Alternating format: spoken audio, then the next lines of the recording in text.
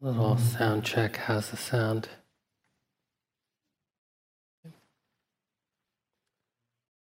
Feels so loud from this perspective, but I will trust you.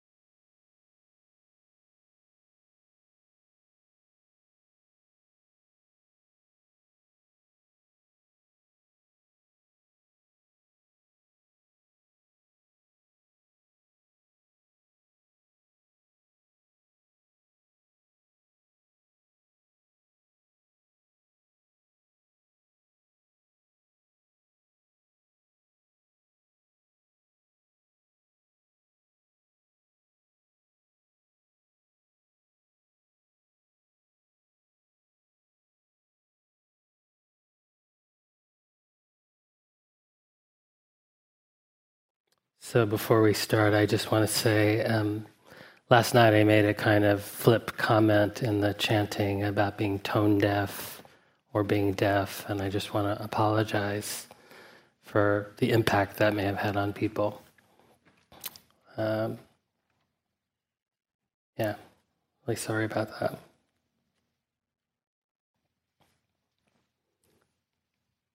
So here we are in the Dharma talk meditation period.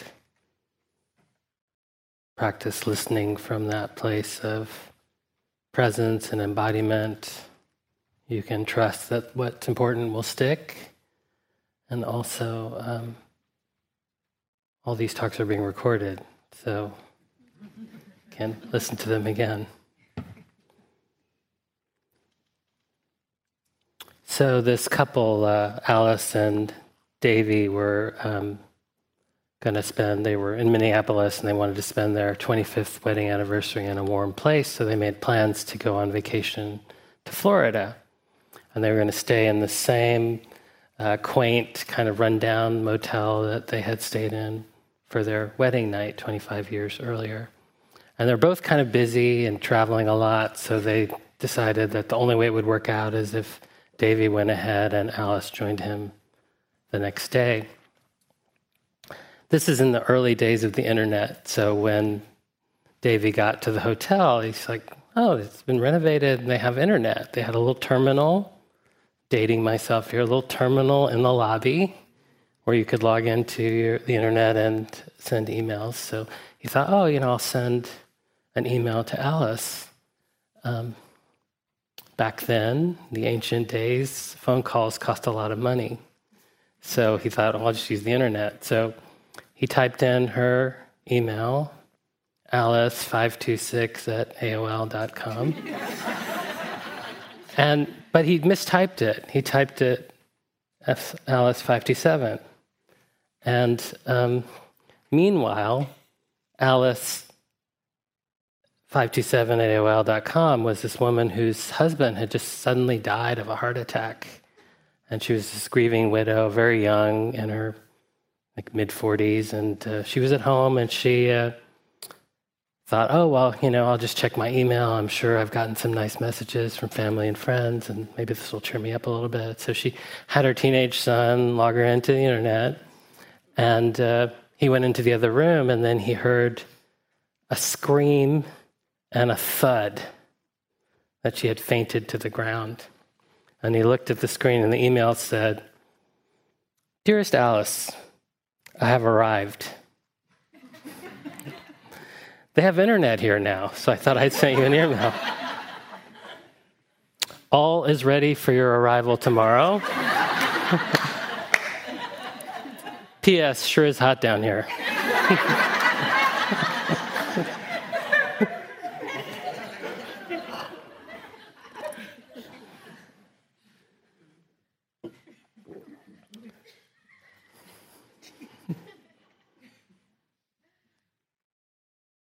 feel the joy of joy.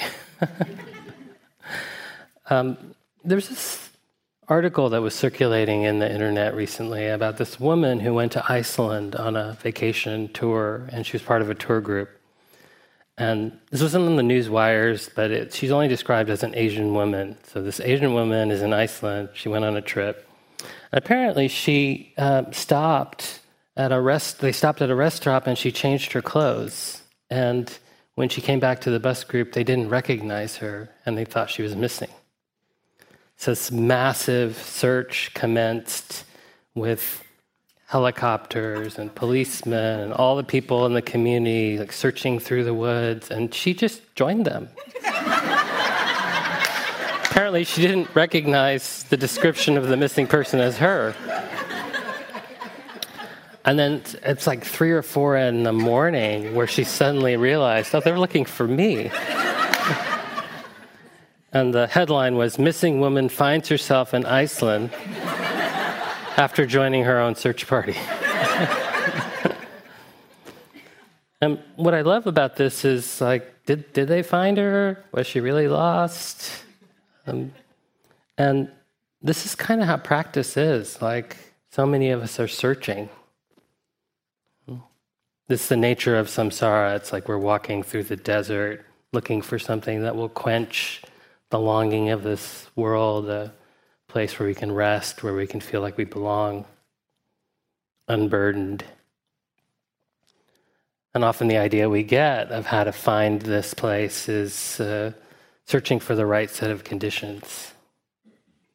If I can just arrange everything just so, all the things that are pleasing, lined up here for my enjoyment, all the things that are unpleasant or unpleasing or denied or put to the side. And more you can see the implausibility of this as a reliable path for happiness and well-being. You know, we can't control most of the conditions that affect us, and even if we get things lined up just so, you know, if something changes, our minds change or something else changes. It's like if you're single and you meet that person and you go, this is it, soulmates, we clearly were lovers in a distant lifetime. And then a month goes by and you realize why you haven't kept in touch for 2,000 years. This is how the mind is. So the theme of this retreat are these 5 hindrances: desire, aversion, sloth and torpor, restlessness, and doubt. These states that show up in the mind all the time, in daily life, and in retreat, the experience tends to be amplified. You know, almost everything on retreat gets sort of like bigger and louder and more troublesome. And the states of mind and heart are not themselves the problem. Like thoughts appear, thoughts come, thoughts go. And then the practice instruction we're given with the hindrance is simply to know their presence or their absence. That's just it. Is desire here, or is it absent? Is aversion here, or is it absent? These experiences only become a hindrance when we are caught in them, confused by them. They're covering over, masking what's really happening in our experience, that we're struggling to make them go away, and they're impeding our sense of well-being. This is from The Onion. Inspired man bolts out of bed at 3 a.m. to jot down a great new worry. Paterson, New Jersey, quickly kicking off the sheets and reaching for a notepad, local 27-year-old Kyle Dowling reportedly sprang out of bed at 3 a.m. to jot down an idea for a brand new worry. Sometimes the best, most crippling anxieties just come to you in the middle of the night, so it's good to have a pen and paper nearby to record them. If I don't immediately write them down, there's a good chance I'll totally forget them a few hours later.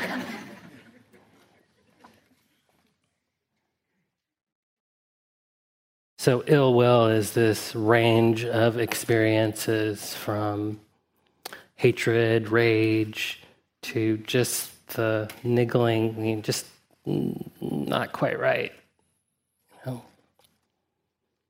The flip side of desire, which Booker will be talking about tomorrow, and we were talking about it, and I was just reflecting that desire has a kind of quality of longing or like a loneliness kind of flavor, and aversion has more of a kind of like impulse to lash out, wanting to strike, wanting to go away, wanting something to go away. So we can reflect, what's the cost of ill will? It takes a lot of energy. It costs us in our relationships and our the way we relate to other people. And aversion is often multi-layered. It has this quality of masking, like what's beneath the aversion. Like I find that almost all the things that I'm really angry about, if I drop below that impulse to lash out or fight, it's usually heartbreak. It's usually a kind of deep grieving, and there's a way in which anger is like a stronger emotion and maybe easier for the system to bear. The Buddha called anger an arrow with a honey tip and a poison root. And I love that because anger in many ways is quite appealing. We feel like the rush of adrenaline. We might get our way by being angry. People might fear us, which we might enjoy. But inevitably, at some point, we get to that poison root, and it's like, however it manifests for us, like for me, it's like an adrenal fatigue kind of blah, sickness feeling. The Buddha often likened ill will to a sickness and freedom from ill will as being cured from a sickness. There's a famous story of the monk and the samurai. This huge, tough samurai, renowned, battle-worn samurai, came to a well-known monk who was revered for his wisdom. And samurai is kind of a gruff dude, so he's like, "Monk, teach me about heaven and hell." And the monk said, "Teach you? You're too stupid. You're a disgrace to the samurai, right? Get out of my sight. I can't bear to even look at you." And in that moment, the samurai was so angry, he unleashed his sword and began to swing it at the monk's neck. And just the instant before it reached the monk's neck, the monk said, "That's hell." And because he was so skilled, he stopped just short of his neck, resheathed his sword, and then he felt like overcome with gratitude and compassion, like this monk had literally risked his life in this teaching, that he fell to his knees, sort of weeping in gratitude and compassion, and the monk said, "That's heaven."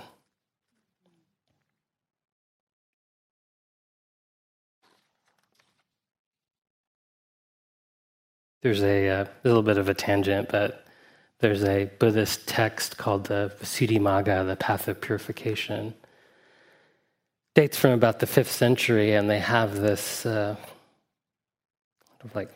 of reminds me of like a personality test you might see on the internet, but this is 1,500 years old, that puts people into 3 categories of types. So the types in this Buddhist view are the greedy type, the aversive type, and the delusional type. So the greedy type is the person that walks in the room and they see everything's beautiful. "Oh, it's such a beautiful statue. That would look so great on my mantelpiece." And they appreciate the finer things in life. They can be generous and compassionate. The aversive type sees that, "Oh, well, that statue is slightly off kilter. That painting is slightly crooked." They see the things that are wrong with things. And the flip side of the aversive personality is like they can have discerning wisdom. They see what's wrong and they know how to fix it.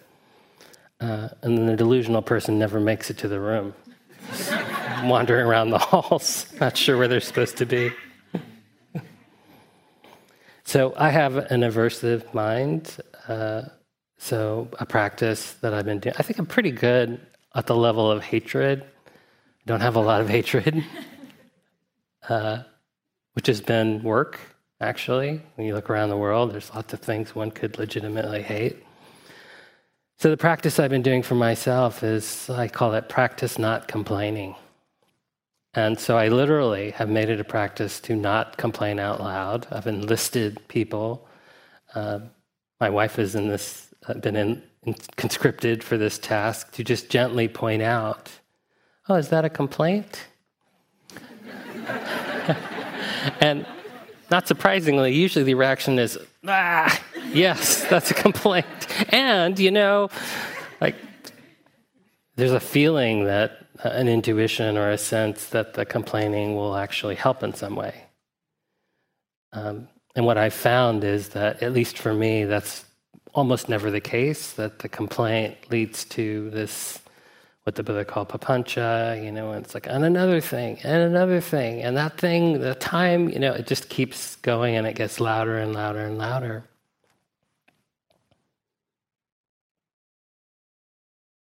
Often the complaint is a quarrel with something outside my change to control, quarrel with how things are. I might have a quarrel with this body aging, and that quarrel is just, I'm not going to win that quarrel, so there's no point in having it. And this practice has been really helpful because you begin to recognize that even these subtle forms of ill will have an afflictive quality. They impede our ability to be peaceful and equanimous. So, I'm trained as a lawyer. I've been a corporate real estate lawyer for 30 years. I often teach meditation to lawyers. Lawyers tend to be aversive types. We're actually trained in our legal training to imagine all the worst possible scenarios and account for them. And this actually profoundly affects the mind. The Buddha said, whatever a person contemplates and ponders, that becomes the inclination of the mind. So if you spend a lot of time complaining, you get really good at complaining.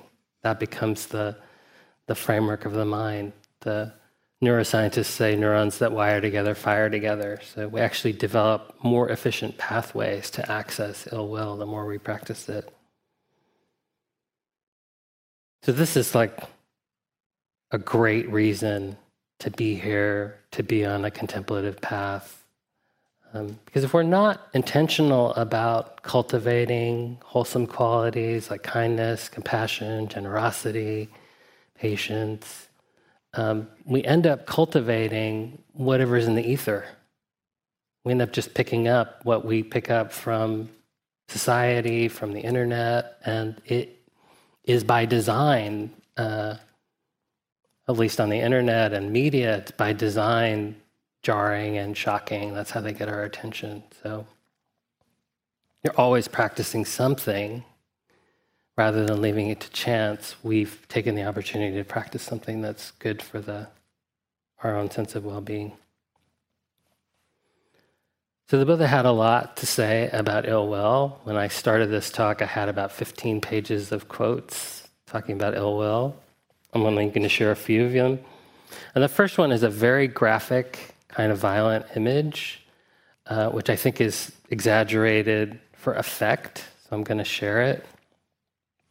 The Buddha said, speaking to his followers, even if bandits were to carve you up savagely limb by limb with a two-handed saw, those among you who would not let their heart get angered, those among you who would let their heart get angered would not be doing my bidding. This is a very high bar. Even if bandits attack you, don't complain. He goes on, even then, you should train yourself. Our minds will be unaffected, and we will say no evil words. We will remain sympathetic with a mind of goodwill, with no inner hate. Again, this high standard comes from the understanding that when we have a mind of ill will, or say words that are tinged with ill will, it affects us. The bandits are long gone. It's like it said that holding a grudge is like drinking poison and hoping the other person gets sick, or the Buddha described it as picking up a hot coal to throw at someone, and in the process we get burned. So he goes on to say, we will keep pervading these people with an awareness imbued with goodwill, and beginning with them, we shall keep pervading the all-encompassing world with an awareness imbued with goodwill, abundant, expansive, immeasurable, free from hostility, free from ill will. This is how you should train yourself. So when the deliverance of loving kindness is cultivated in this way, the Buddha says, no limiting action remains here. And they have these sort of like funny similes that are probably more meaningful in the time. Just as the vigorous conch blower could make himself heard without difficulty in the four quarters, so too, when deliverance of mind is cultivated by loving kindness, no limiting action remains. And I love this phrase, no limiting action remains. That when we have ill will and anger, resentment, sometimes I even put boredom in this class, all the things that aren't metta, that these states limit us. They impede our ability to see the liberative truth of how things are, and they agitate the system in a way that makes it hard to be peaceful. I once went on a long retreat, a little over 2 months, and then I came back to the office, and I have this client who is very pushy. So he will call me and leave a voicemail on my office phone, then he'll call my cell phone, leave a voicemail, then he'll send me a text, then he'll send me an instant message, then he'll call one of my colleagues and say, "Where's Gullu?" And all this is happening like before my eyes. I can see all the little buzzers going off. I can see my colleagues stick their head in. So I'm pretty dialed in. I'm like, okay, anger is arising. I can feel heat. I can feel the clenching of the jaw. I can feel a tightness in my stomach. And I had it in my mind that I was going to really set some healthy boundaries in a loving way.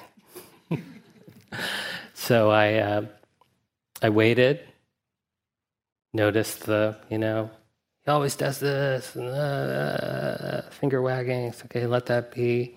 Just be with the body. And anger, all these emotions, if we don't keep feeding them with these thoughts, they arise, they peak, and then they pass away. So that happened.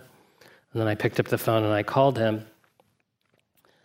And he said the word hello, as one does when you call them. And something in the tone of his voice, I could just see that he was really stressed out and suffering. And all that judgment, all that idea about healthy boundaries just fell away. And the impulse was, oh, how can I help you? What can I do to be of service? And that wasn't something that I had practiced, really. It was just a kind of a fruit of the practice.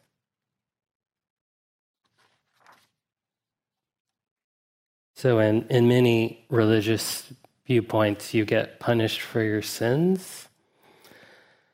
And Buddhism doesn't really have the concept of sins, but if it did, it's almost like the sins themselves would be the punishment. It's the anger itself is the punishment. So we can take away from this that anger is bad, we shouldn't get angry. This is actually a problem in spiritual communities where someone's angry and then they get dismissed, or people say practice harder. Important things that need to be illuminated don't get illuminated. Anger is actually a natural mammalian response. Actually, other mammals have similar arousal responses to threats or danger. I do take the teachings at their word that it is possible to uproot these streams of ill will, greed, and confusion. And this is one of the ways that awakening is described as the absence of greed, hatred, and delusion. But until we're there, anger is like a part of daily life, and it's not the anger itself that's a problem. It's just the problem happens when we get carried away with that anger and we do things that harm ourselves or others. Also, I think sometimes anger can be confused with agency.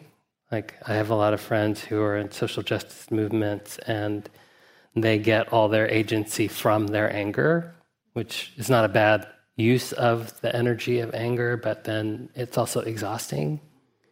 And it's hard to be in that field of anger all the time. And actually, I think if they could find their agency from love, because love is at the root of all desires to make the world better, it might be more sustainable. So the Buddhist path proposes a kind of radical accountability. Now, sometimes people have a strong reaction to this, but like the proposition embedded in the teachings is that any reactivity, anger, any reactivity that arises in this mind-heart is ours.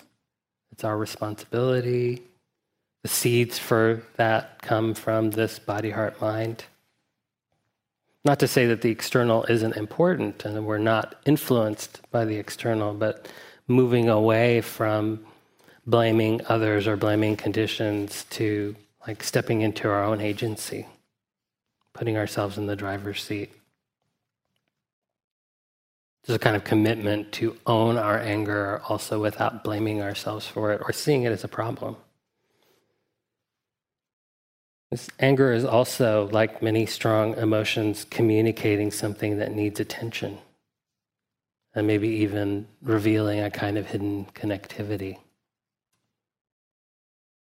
So this long retreat, this 2-month retreat I was talking about, this was in February of 2017, a time of great dramatic change in the American political landscape. And I went into silence for 2 months, completely isolated from what was happening and unfolding. And I began to feel this experience of like just, it was kind of a multiple hindrance attack. It was like restlessness and aversion and worry and doubt. Like, should I really be here? Like, is there going to be a world to return to when I get back? And I began to call this conglomeration of experiences dread. I was just feeling a lot of dread. And I've been practicing about 28 years at that point. So I had it in my mind that I would have some Dharma jujitsu that would just take down the dread, trying everything, every skillful means to make this dread go away, and it just persisted. And I went into a practice discussion meeting, and the teacher said, I'm so sorry that you're suffering, but I'm not sorry that you're feeling dread. And then he paused really dramatically. I was like, okay, where are we going with this? He said, the dread reminds you that your heart still cares about something. You still care about your values. There's things that you cherish and that you love. That dread is actually a manifestation of love. And that completely changed my relationship to that experience, which today persists. Like I often have this feeling of dread, but it's become a friend because it reminds me that I'm not numb, I'm not jaded, I'm not cynical.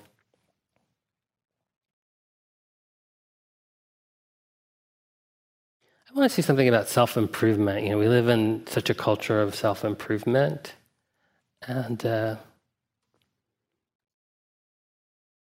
paradox, because on the one hand, of course, we do want to cultivate beautiful qualities of mind, to develop skills and be better in some way.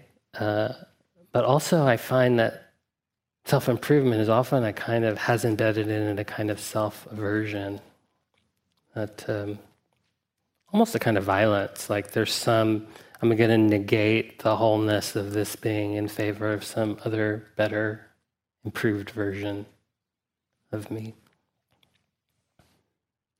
So I'd like to share a quote from Jim Sinclair, who's an advocate for the autistic community.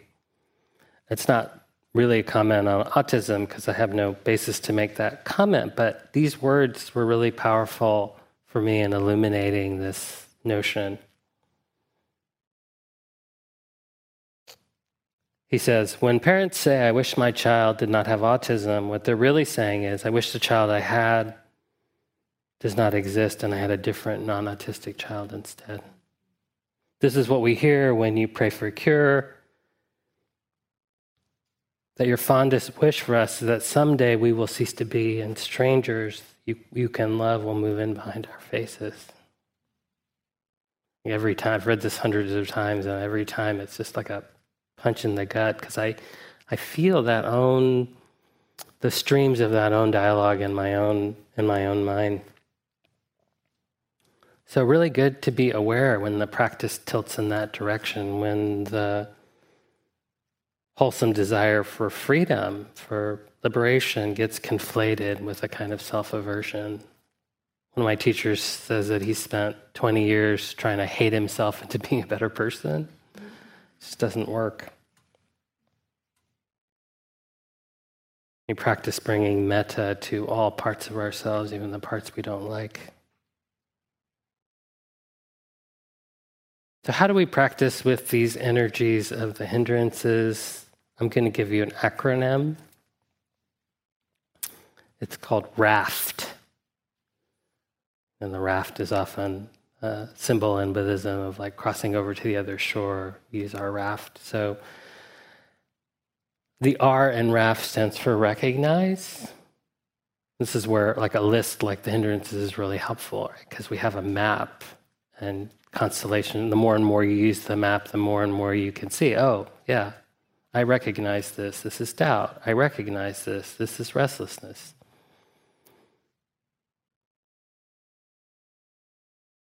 Takes practice. One clue that a hindrance might be operating is that feeling of stress or struggle or suffering. So you can even just not feeling quite right, just go through the list. What's present here? And develop a clearer comprehension, a more intimate, immediate knowing of that experience. So R, recognize. A, allow. Like when we get hindered in some way, it's quite natural to be in resistance to that experience of being hindered, and that's just adding more agitation to the mix. They call this the second arrow, like we're having some experience and then we add recrimination or blame or shame or woe is me or all the other things that are just extra. For me, allowing has been very much connected to a feeling of relaxing in the body. That almost always in the first encounter with something stressful, there's like a tensing of the body that happens. So allow, just for this moment, this is how it is anyway, just allow it to be. So recognize, allow, and then the F is feel. Just feel what's present. Feel the feeling in the feeling. Just allow that energy to be illuminated in the light of awareness. Watch how it moves and shimmies and shakes and transforms. And then the T in raft is tease apart. So this is where we can get even more nuanced in the way we're investigating our experience. So teasing apart, you can notice that in any experience there's a story. So there's a thought about what's happening, a paradigm, a viewpoint, a perspective.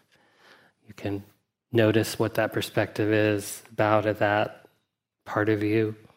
You can notice what emotions are present, constellations of sensations that we recognize as particular emotions. And then coming to the level of sensation, this is often where it's most fruitful. So what's present in the body? Tension, tingling, vibration, pulsing, throbbing, tightness. Where is it located in the body? What's its shape? Is it moving? Is it static? Some people have a color or sound or number associated with it. Just to really fully give yourself over to this experience. To paraphrase Thich Nhat Hanh, without mindfulness, there's only anger in the room. With mindfulness, the room is no longer full of anger because mindfulness is present.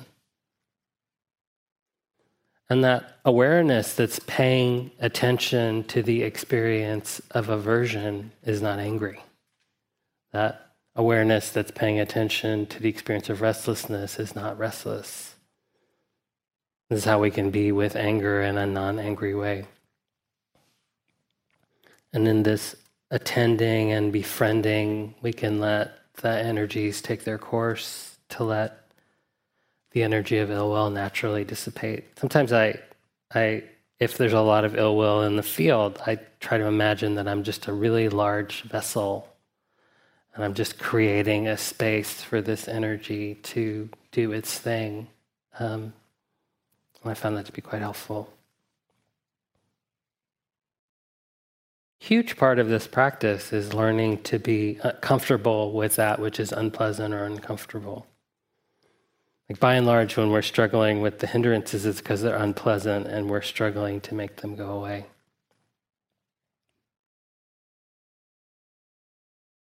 We develop this capacity to tolerate or bear witness or be with unpleasant experience, then we're less captive to conditions that are outside our control. And we're all doing this already. Like it starts very simple. It starts with somebody was saying, not scratching that itch or sitting still even though every fiber in your being wants to bolt up and get out of the room. Or maybe grief shows up and we just allow that to be there and touch into it deeply. And this is a little bit like going to the gym. The weights have to be heavy enough that we actually get stronger, but if they're too heavy, then we get injured. We have to develop this discernment. I was sharing with some of the practice groups, my approach is if there's a strong emotion that's about to arise, I'll ask myself, honest assessment in this moment, can I manage this? Is this manageable? Our ability to manage varies with so many, our level of energy, our level of enthusiasm, what we've been with earlier in the day. And if it's manageable, then just manage it for that moment. Just that moment is all that's being asked. And then at any time, we can stay in our agency. At any time, if it feels like it's overwhelming or it's not helpful, to come back to our anchor, to open the eyes, to use whatever tools we have in our toolkit to bring ourselves back into self-regulation. So Shantideva says, where would I possibly find enough leather with which to cover the surface of the earth? But wearing leather just on the soles of my shoes is equivalent to covering the earth with it. I cannot restrain the external course of things, but if I restrain this mind of mine, what need would there be to restrain anything else? Unruly beings are as limited as space. They cannot possibly all be overcome. But if I overcome thoughts of anger, this will be equivalent to vanquishing all foes.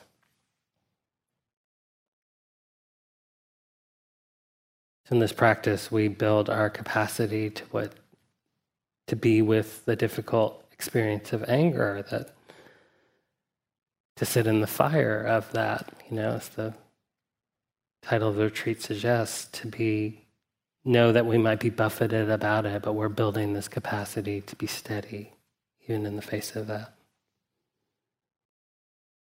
And the inspiration to cultivate this capacity to be with the difficult comes from a recognition that life moves in waves.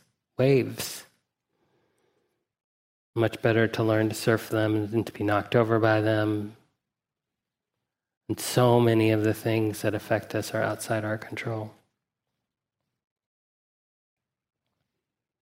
There's an excerpt from Torei Zenji's Bodhisattva vow. How can we be ungrateful to anyone or anything? Even though someone may be a fool, we can be compassionate.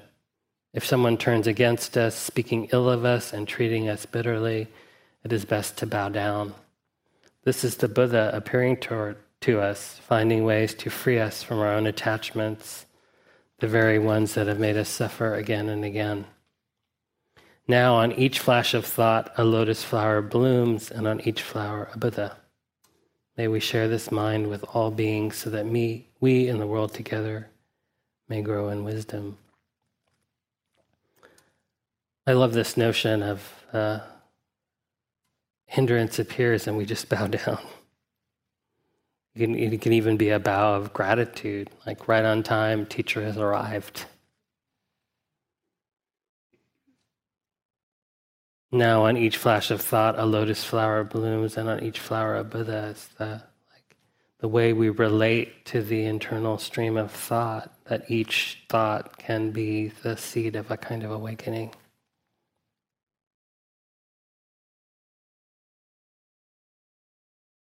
And as much as we might prefer a meditation that's calm and spacious and blissful, where we feel dialed in and connected, in my experience, the most transformative experiences are catalyzed when things are really tough. It takes friction to polish a jewel. Sometimes they say whatever is in the way is the way. In the practice discussion meetings, a lot of us use terms like struggle, challenge, difficulty. And on the one hand, I want to acknowledge the legitimacy of that. That's like a real thing. Like, we do struggle. I'm not sure who said this, but I know the burden's heavy as you drag it through the night. The Guru says it's empty, but it doesn't mean it's light. And if we deconstruct this sense of struggle or challenge or difficulty, it's often as simple as a hindrance is present. We don't like it. It's unpleasant. We want to make it go away. And there's tremendous freedom in realizing that the struggle part is optional. We can actually train ourselves to just allow, to relax into that experience.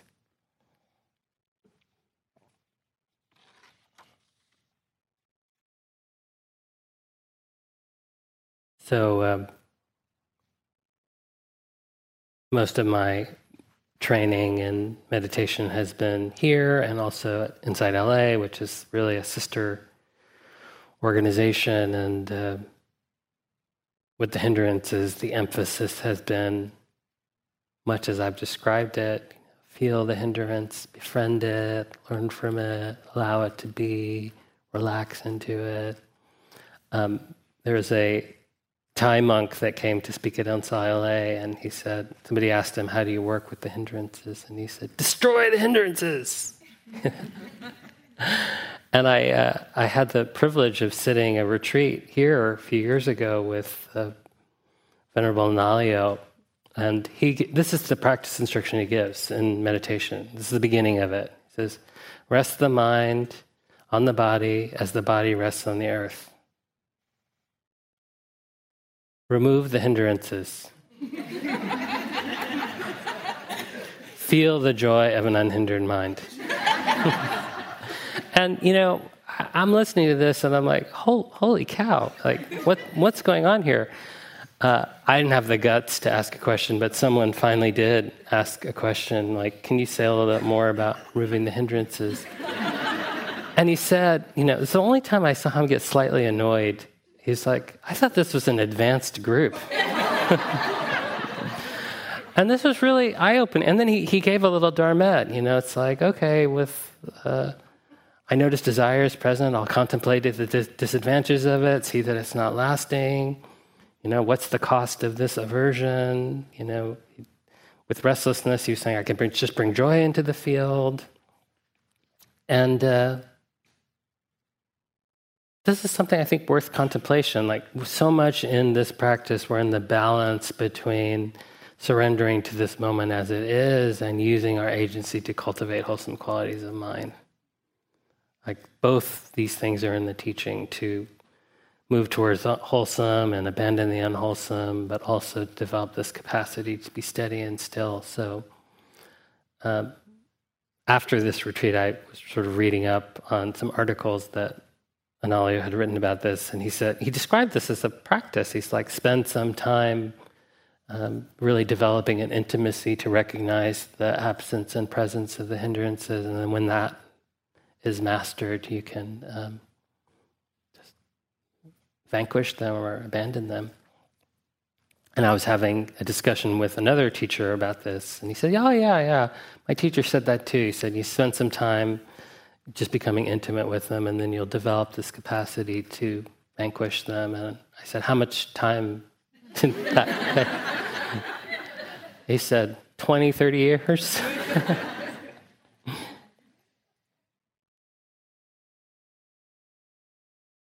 So everything we experience in this life, all measures of pleasure, all measures of suffering, these are mental events.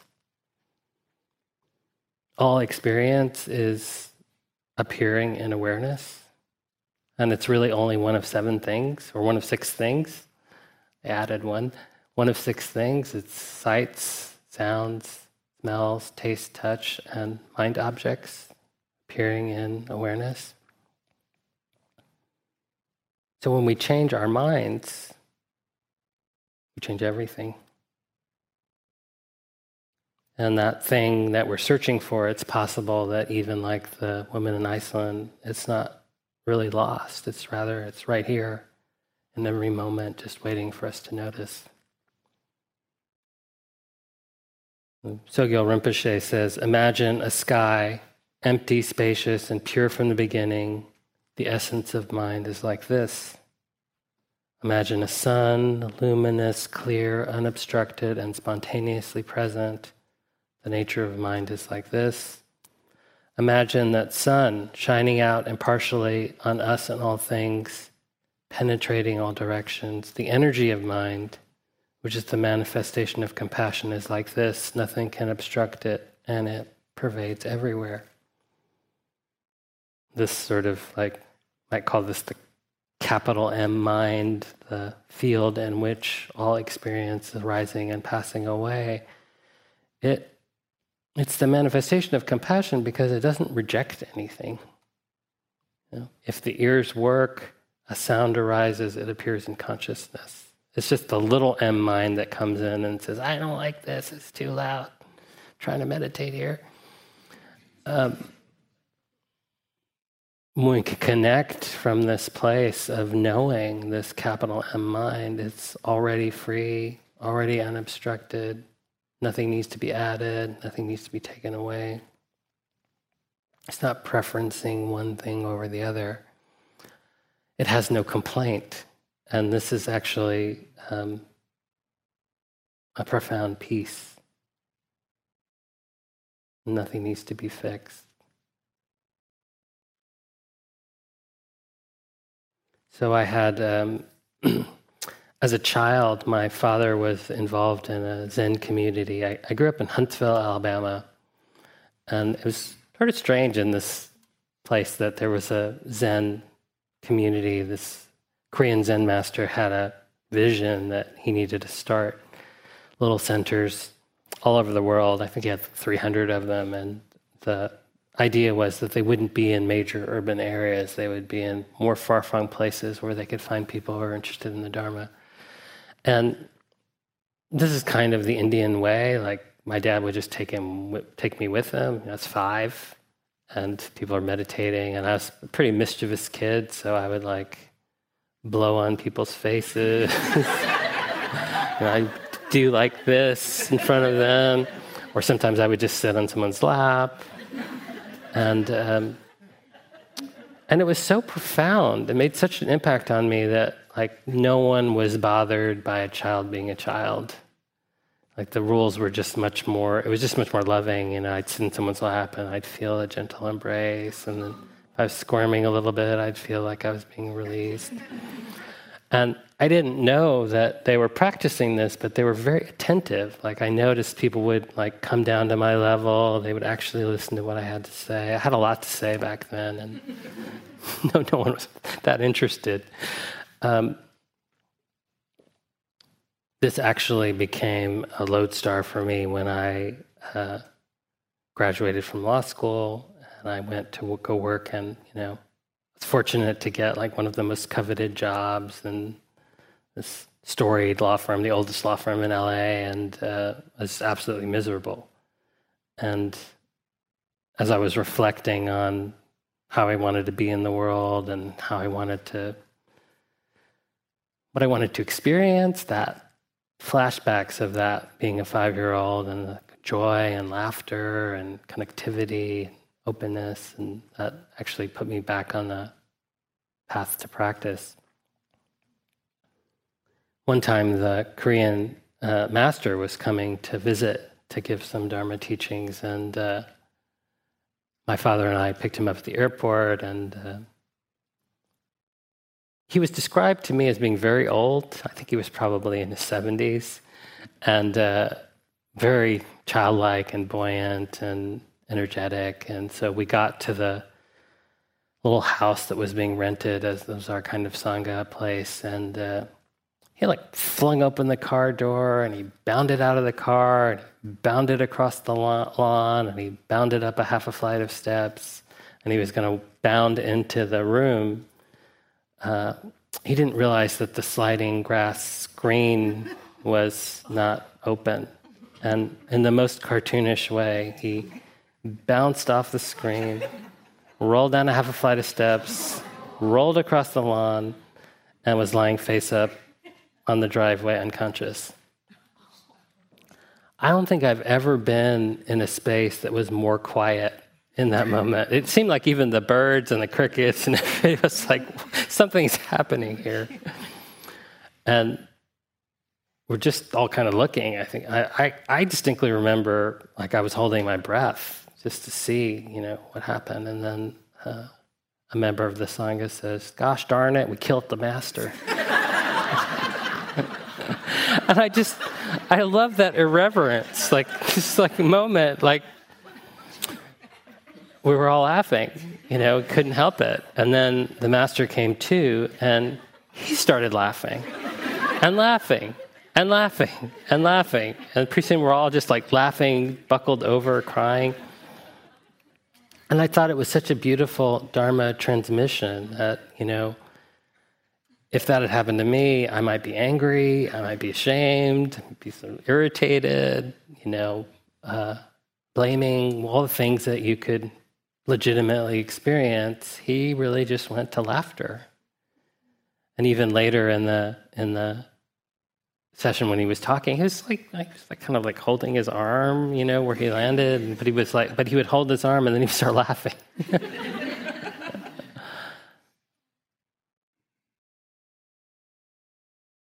Take that as sometimes when I think of refuge in the Buddha, I remember that quality of being.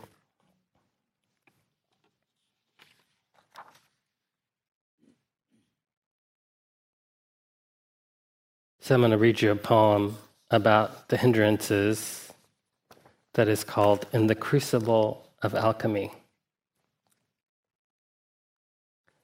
In realms of stillness, truths begin to flow. When hindrances emerge, their presence shown. With mindful gaze, we recognize their face and embark on a journey to embrace their grace.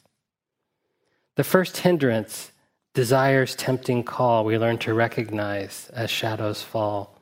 With open hearts, we feel its longing plea, accepting its presence, but not enslaved we'll be. The second, hatred, with its fiery wrath, we recognize its flames and its destructive path. With gentle breath, we accept its fiery hue and seek metta's balm to soften and undo. Next, sloth and torpor's heaviness we greet, recognizing its pull, its urge to deplete. We accept its grasp, but gently we release, awakening energy and inviting peace. Restlessness, the fourth, its constant stir, we recognize its chaos, its pull to deter. With calm abiding, we accept the swift pace and nurture stillness, finding solace and grace. Lastly, doubt, the hindrance that veils the way. We recognize its haze obscuring the day. With unwavering faith, we accept its doubt's tide, teasing it apart, seeking truth to reside. In realms of stillness, hindrances we embrace. With wisdom's touch, their essence we trace. We feel their presence, lessons unfold, teasing them apart with compassion untold. So let's embark on this journey of the soul, embracing hindrances, making us whole. In the realm of stillness, wisdom we find, harmony unveiled in the depth of our mind. That was written by ChatGPT.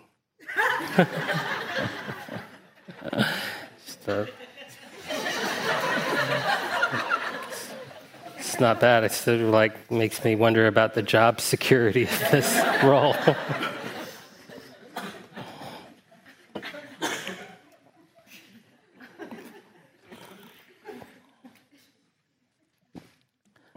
I'll end with another poem. This is Allow by Dana Faulds. There's no controlling life.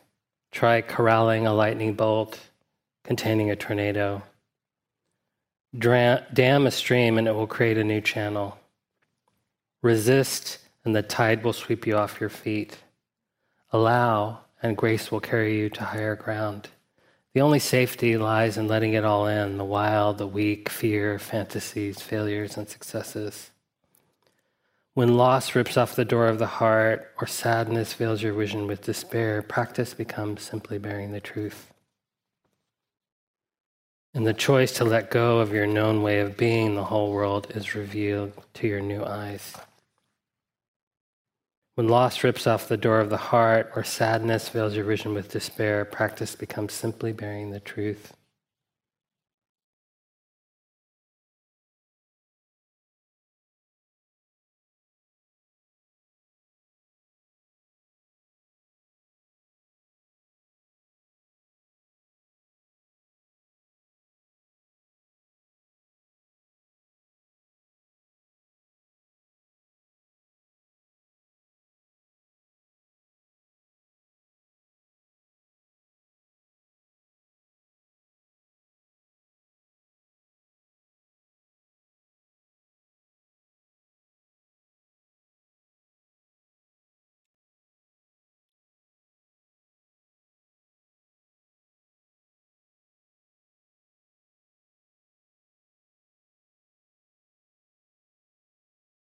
Oh, thank you for your kind attention. Thank you for your practice.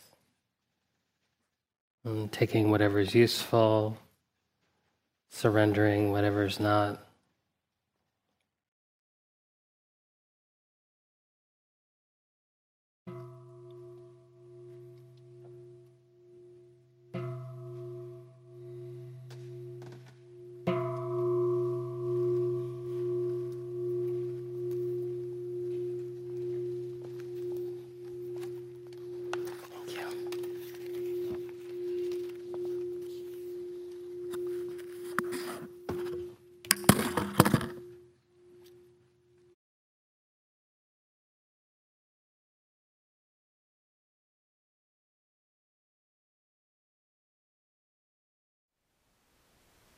Thank you for listening.